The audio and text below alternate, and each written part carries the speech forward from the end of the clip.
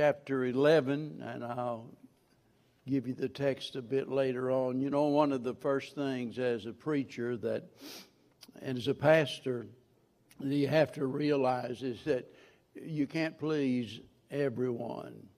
It doesn't make any difference, what you do. People, there's such a division among people. I mean, you have Baptists and you have Protestants and you have Catholics and a lot of other things in between.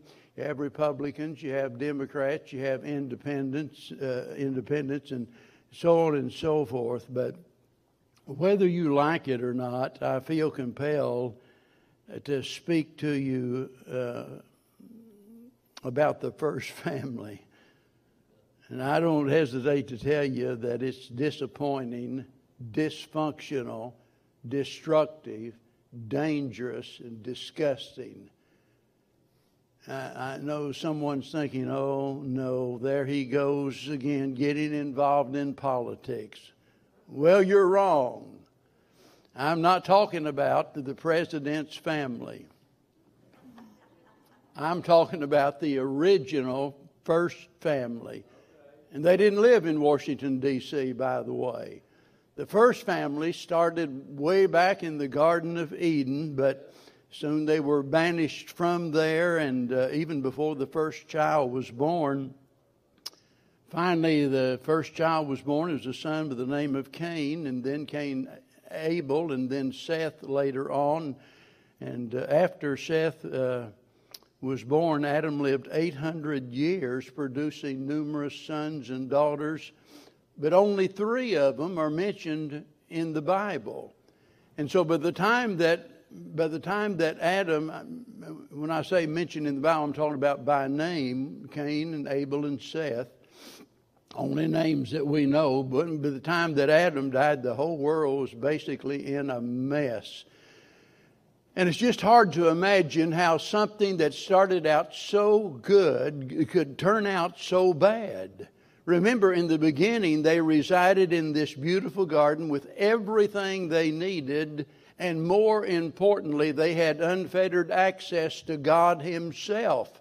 But then after the sin of pride, by the way, that was brought about by the devil's deception, it deprived them of all of those blessings, and it disallowed them to approach God unless they had the proper sacrifice.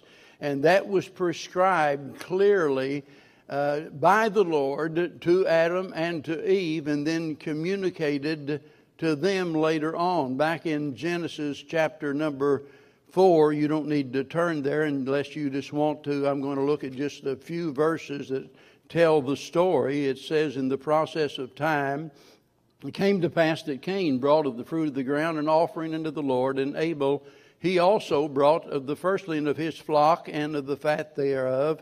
And the Lord had respect unto Abel and to his offering, but unto Cain and to his offering he had not respect. And Cain was wroth, and his countenance fell. And the Lord said unto Cain, Why art thou wroth, and why is thy countenance fallen? If thou doest well, shall thou not be accepted? And if thou doest not well, sin lieth at the door, and unto thee shall be his desire, and thou shalt rule over him. And Cain talked with Abel his brother, and it came to pass, when they were in the field, that Cain rose up against Abel his brother, and slew him. How amazing is that? Growing up, it is apparent that both Cain and Abel had been instructed. Now, they had only one source that we know of. Well, the only one source was their parents, of course. And keep in mind that Adam was the first prophet. Maybe you didn't know that, but that's what the Bible tells us. He was the very first prophet upon the earth. And so Adam had instructed them as to how they could approach God. And so as time passes, Cain becomes a farmer. That's an honorable vocation. Thank God for the farmers. Nothing wrong with that. And Abel was a shepherd. Certainly not anything wrong with that.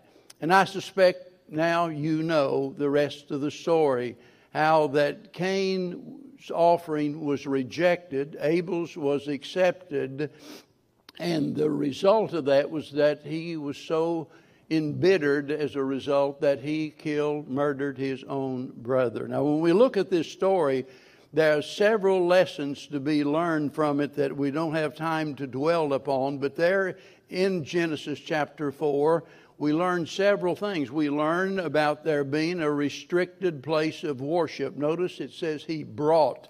In other words, there was a designated place where they were to meet with God and to bring their offering to God, a restricted place of worship. There was a reserved period of time because it says in the process of time. There was also the religious propensity to worship. It was something natural, just as it has always been throughout history, and that's why religion everywhere is so popular, whatever form it takes. People are just religious by nature. It also tells us that there was a right plan to approach God. You see, we can't come to God on our own terms. Cain tried that. It didn't work out, you see. We have to come to God in the manner that God prescribed. And then in that story, we see the resulting penalty for rejecting God. Now, I mentioned that to remind you that both of these boys knew what to do. Both of them realized that they need to worship God. Both recognized that they were sinners. Both relied upon an offering to approach God, yet one missed the mark while the other made his mark. There's a big difference in the two. So when it comes time to worship, both boys bring their offerings. Cain's is rejected, Abel's is received. That started the first religious persecution, because when he was offended by his rejection, he murdered his own brother. And notice, he didn't just criticize him. He didn't just contend against him. He murdered him. I mean, you know, so the first man born of a woman was a murderer. Think about that. The first man born of a woman on this earth was a murderer, and he paid a high price as a result of it. Rather than approaching God with the blood sacrifice, he brings the fruit of his labor. Now, that's an act of pride. It might have seemed a reasonable thing to do, because he probably figured, you know, this beautiful basket of fruit is a lot more attractive than an old bloody dead animal. It tells you Cain wasn't an atheist, by the way. He believed in God. He believed he was a sinner. He believed that he needed to do something to show respect for God, but his pride caused him to miss the mark. He was very religious, but the problem is he was self-righteous. And that was the reason that he was rejected. Then he becomes depressed. His countenance is fallen. He becomes angry. He even refused to listen to God's corrective rebuke. Never get the idea that it makes God happy to see people punished for their sins. God's not willing that any should perish, but that all should come to repentance. Amen. That's what the Bible tells us. And so even whenever Cain disobeyed God, brought of the fruit of his labor instead of a blood sacrifice, God was patient and God instructed him, but he is in no mood to listen to God or to anyone else. All he can think about is taking it out on his brother. So he murders his own brother. You see, our attitude toward God always affects our attitude toward other people. There's so many times that folks will wonder, well, why is it that so-and-so doesn't love me, doesn't respect me? Why do they treat me the way they do? And so many times we take it as a personal offense against ourselves. And the reason behind all of that is a spiritual problem. It always gets back to that. Because when we violate that first commandment, the first and great commandment, to love the Lord our God with all of our heart and all of our soul and all of our mind, when we violate that, we also are unable to keep the second part of that, and they go together, which is to love your neighbor as yourself. And so out of a fit of rage, he murders his own brother. Now, there's a lot more that could be said about this, and all of it's important. But I want to speak to you about the second son, because the second son tells us in our text here in Hebrews 11 that although he's dead, he's still speaking. Notice verse 4. By faith Abel offered unto God a more excellent sacrifice than Cain, by which he obtained witness that he was righteous, God testifying of his gifts, and by it he, being dead, yet speaketh. Now think about that. I mean, this tells us that this is a story worth remembering, because we have absolutely no recorded words of anything Abel ever said. We know what Cain said. He made that clear. But we have no recorded words of anything Abel ever said. And yet his story is still speaking to us even today. It's a story worth remembering, a story worth repeating, because after all of these many centuries, Abel is still speaking to us. And when God prompted the author of the book of Hebrews to make a list, as I said yesterday, it's a list of the heroes of faith. And notice he starts with Abel, of all people, the man who, as far as we know, never uttered a word that we have recorded for us. And the fact that he's first on this list, I mean, he's ahead of all of the others. You think about Abraham, the father of faith, and Noah, and all of these others that are mentioned in Hebrews chapter 11. And Abel is at the very first of the list. And that tells us that there is something very important about this story. So today, I want you to hear what the dead man says. And by looking at his life, we can learn some lessons that we need for our lives. And as I said already, there is so much to be said here that I'm just going to rush through some things, and then I want you to focus on one thing, one final thought at the end. So here's what we learned by listening to this dead man still speaking today. The first thing is that faith rests upon God's revelation. I said yesterday that our faith, when we talk about having faith, we're not talking about positive thinking. We're not talking about just hoping and wishing things would turn out right. We're talking about the fact that we have placed our confidence or our trust in something that God has said. Romans 10:17 says, faith cometh by hearing, and hearing by the word of God. So it's obvious that Adam had instructed both Cain and Abel. And here we see Abel doing what God required as an act of faith. And it rested upon not his opinion of what he felt like he ought to do. It didn't rest upon what was popular with other people, but this is what God revealed, and that's where our confidence must be. Secondly, we learn this lesson, and that is that faith receives God's acceptance.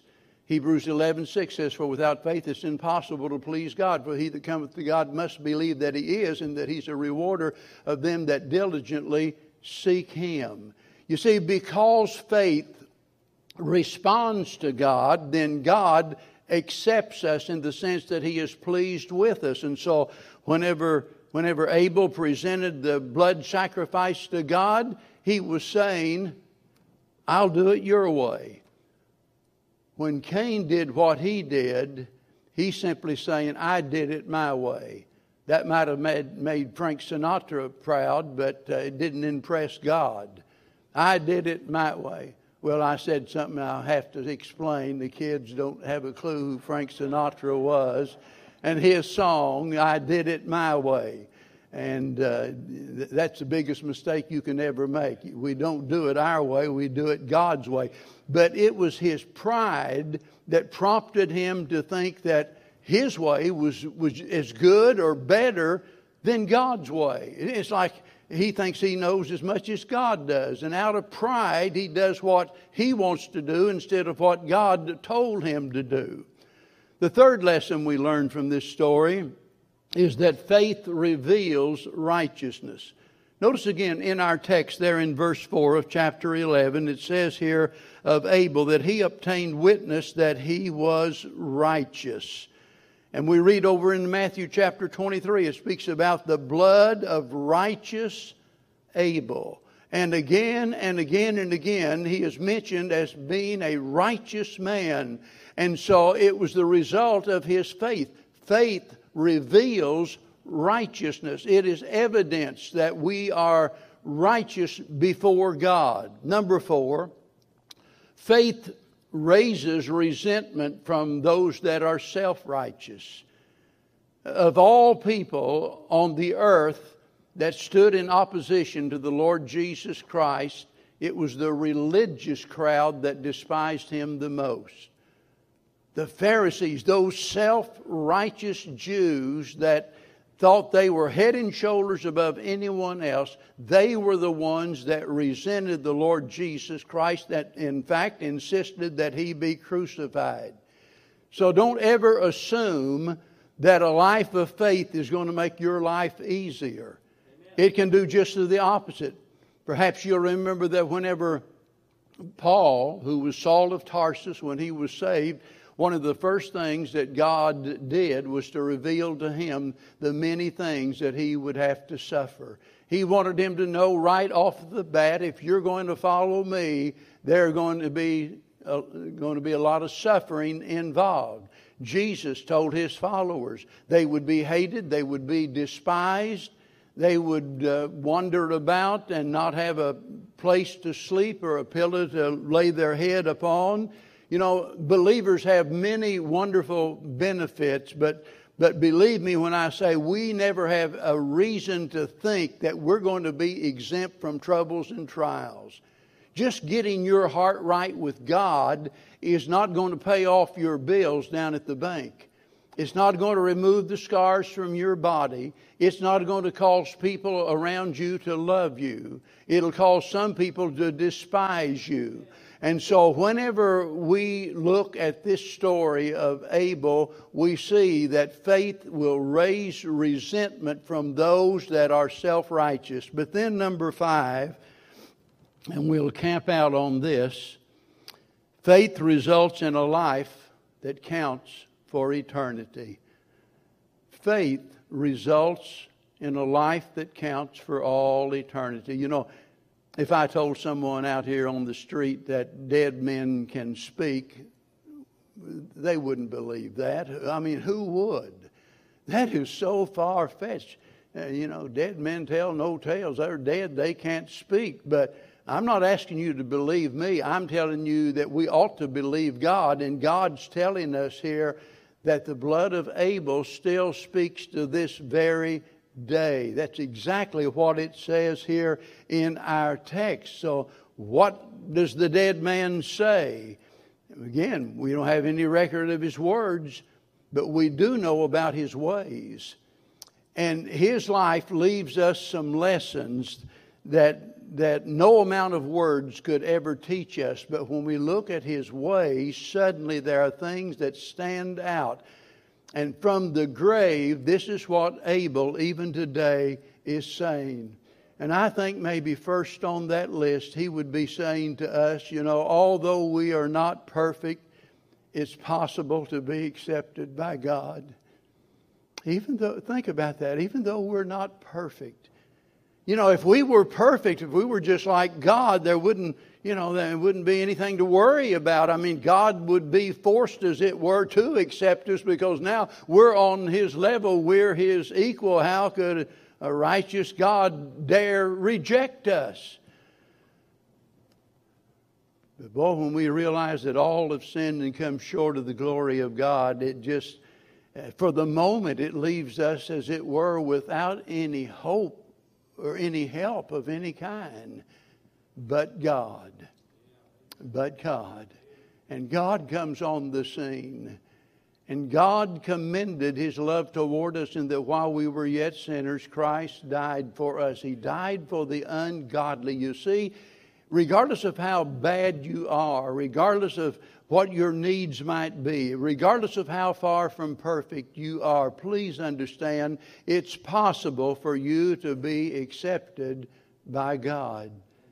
There have been people that have said, "Oh, preacher, you just don't know what I've done." If you knew the things that I've done, you'd realize there is no hope for me. Let me tell you, there are no hopeless cases with God. There's hope for anyone if they'll do as Abel did, and that is put their faith in Him. And so Abel is crying out, as it were, from the grave today. You don't have to be perfect to be accepted by God. Secondly, I think he's telling us, although we're mistreated, made miserable, and even murdered, that God will vindicate us by making all of the wrongs right. That's why he tells us in Romans chapter number 12, that we're to not seek vengeance on others. He says, "Vengeance is mine. I will repay, saith the Lord." And how many times that we allow ourselves to get out of control and do things that we can't undo, and do things that we're going to regret maybe for the rest of our life. And we do that because we're motivated by the fact that someone mistreated us. And what we need to learn to do is just leave that with God. Leave it with God. We don't have to get in a debate about every issue. We don't have to hate and despise people. The truth of the matter is, if we really knew the spiritual condition of the people that mistreat us, rather than get angry with them, we would have a deep pity and sorrow for them, realizing that they're doing what they're doing because they don't have God in their life. So when someone mistreats you, please understand, in the first place, it's not anything worse than something you actually deserve. But secondly, the fact that God's going to take care of business. How many times we think, I don't understand how God just lets them get by with that. He's not letting them get by with it. God's long suffering. There's a payday someday, and every person has to give an account for the life that they lived. And so Abel is telling us, even when someone has mistreated you or even murdered you, just leave it with God. Don't seek revenge against them. But I believe there's another thing that Abel is saying to us today, and it's this. And that is that the measure of your life isn't always seen during your lifetime.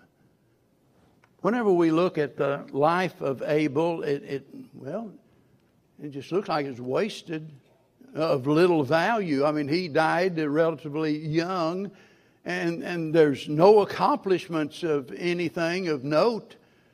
The Bible doesn't say when he did this and he established that and he formed this, and it doesn't give us a long list of all of the things that he did. It appeared that Cain was the successful one. He fathered many children. He founded several cities, by the way, and he lived a long time. So by the standards of the world, Cain was the successful one, not Abel, but now here we are, still talking about Abel and hearing from Abel. He is still teaching us to this very day from the grave. So Abel is the true success story. So folks, never assume that the measure of your life is going to be revealed during your lifetime. There are going to be a lot of things, later on, and I'll get to that in a minute, things that will be revealed even when you're dead and gone. And that's the thing he wants us to get, that your life will speak to others even after you're gone. I don't have words to describe the power of a good example, a godly example. But when I look at this story, it tells me that Abel accomplished more in his death than he did in his life. Because a person's ways speak louder than their words. And here he is. He has spoken to every generation since his death. You see, our influence lasts longer than our lives. Someday your heart's going to stop beating. Your lungs will stop breathing. And they'll take you out here to the cemetery somewhere and dig a hole in the ground and throw 6 foot of dirt in your face. And there you'll be, dead and gone. Nobody will ever see your body again. But even when they've buried you, your influence lives on. Like an invisible hand reaching out from the grave, touching others. And every life leaves a lesson of some sort. It might be good, it might be bad. But whenever you die, your life is going to leave a lesson. It was so good yesterday to hear Brother John's children speak about their love, their affection for their father. And he made a deep impression upon them, and they never had to live wondering, did my daddy love me or not? They never had to wonder about that. He removed all of that doubt. So the question is, what will your life say? You're going to leave a message one way or the other, but what will the message be? And I'm telling you folks, all of this ought to encourage us to know that our labor is not in vain. The things that we do, in fact, Paul tells us in 1 Corinthians 15 and verse number 58, he makes it very clear that our labor in the Lord is not in vain. And there's numerous examples of that. I think about the story of David Brainerd, who was a missionary to the American Indians. And as a young Christian, having just surrendered to preach, one of the first books I read was the biography of, autobiography, actually the journals of David Brainerd, who lived just a few years upon this earth. But it is amazing how his story touched the lives of so many down through the many years. It's unbelievable. Jim Elliot is another one. You know, he goes down to the Auca Indians and making an effort to bring them to Christ, and they kill him. Kill him and the others, Nate Saint and the others that all died as a result of that. And it looked like that their mission was a failure, miserable. It looked like this is crazy, going down there and trying to reach people like that. And yet, if you've ever read the story, you know how that God used the blood of those missionaries that was shed and used their life and their example as a message to those people, that multitudes have been saved as a result of it. Can you imagine getting to heaven and suddenly, for the first time ever, seeing how God used your life in ways that you never even imagined, things you never even thought about? Tim used to sing a song. I wish I could remember all of the words to it. In fact, I couldn't even remember the title, but I just remembered that part about you know, being in heaven and meeting people there, and the one saying, you used to teach my Sunday school, I think, when I was only 8. And I asked Bev this morning, I said, what was the title of that song? And it's simply called Thank You. Thank you for giving to the Lord. I'm a life that was saved as a result. And folks, I'm telling you, what you do for the Lord, it might look like it's all in vain. It might look like that you're just wasting your time. But believe me, there's somebody watching you.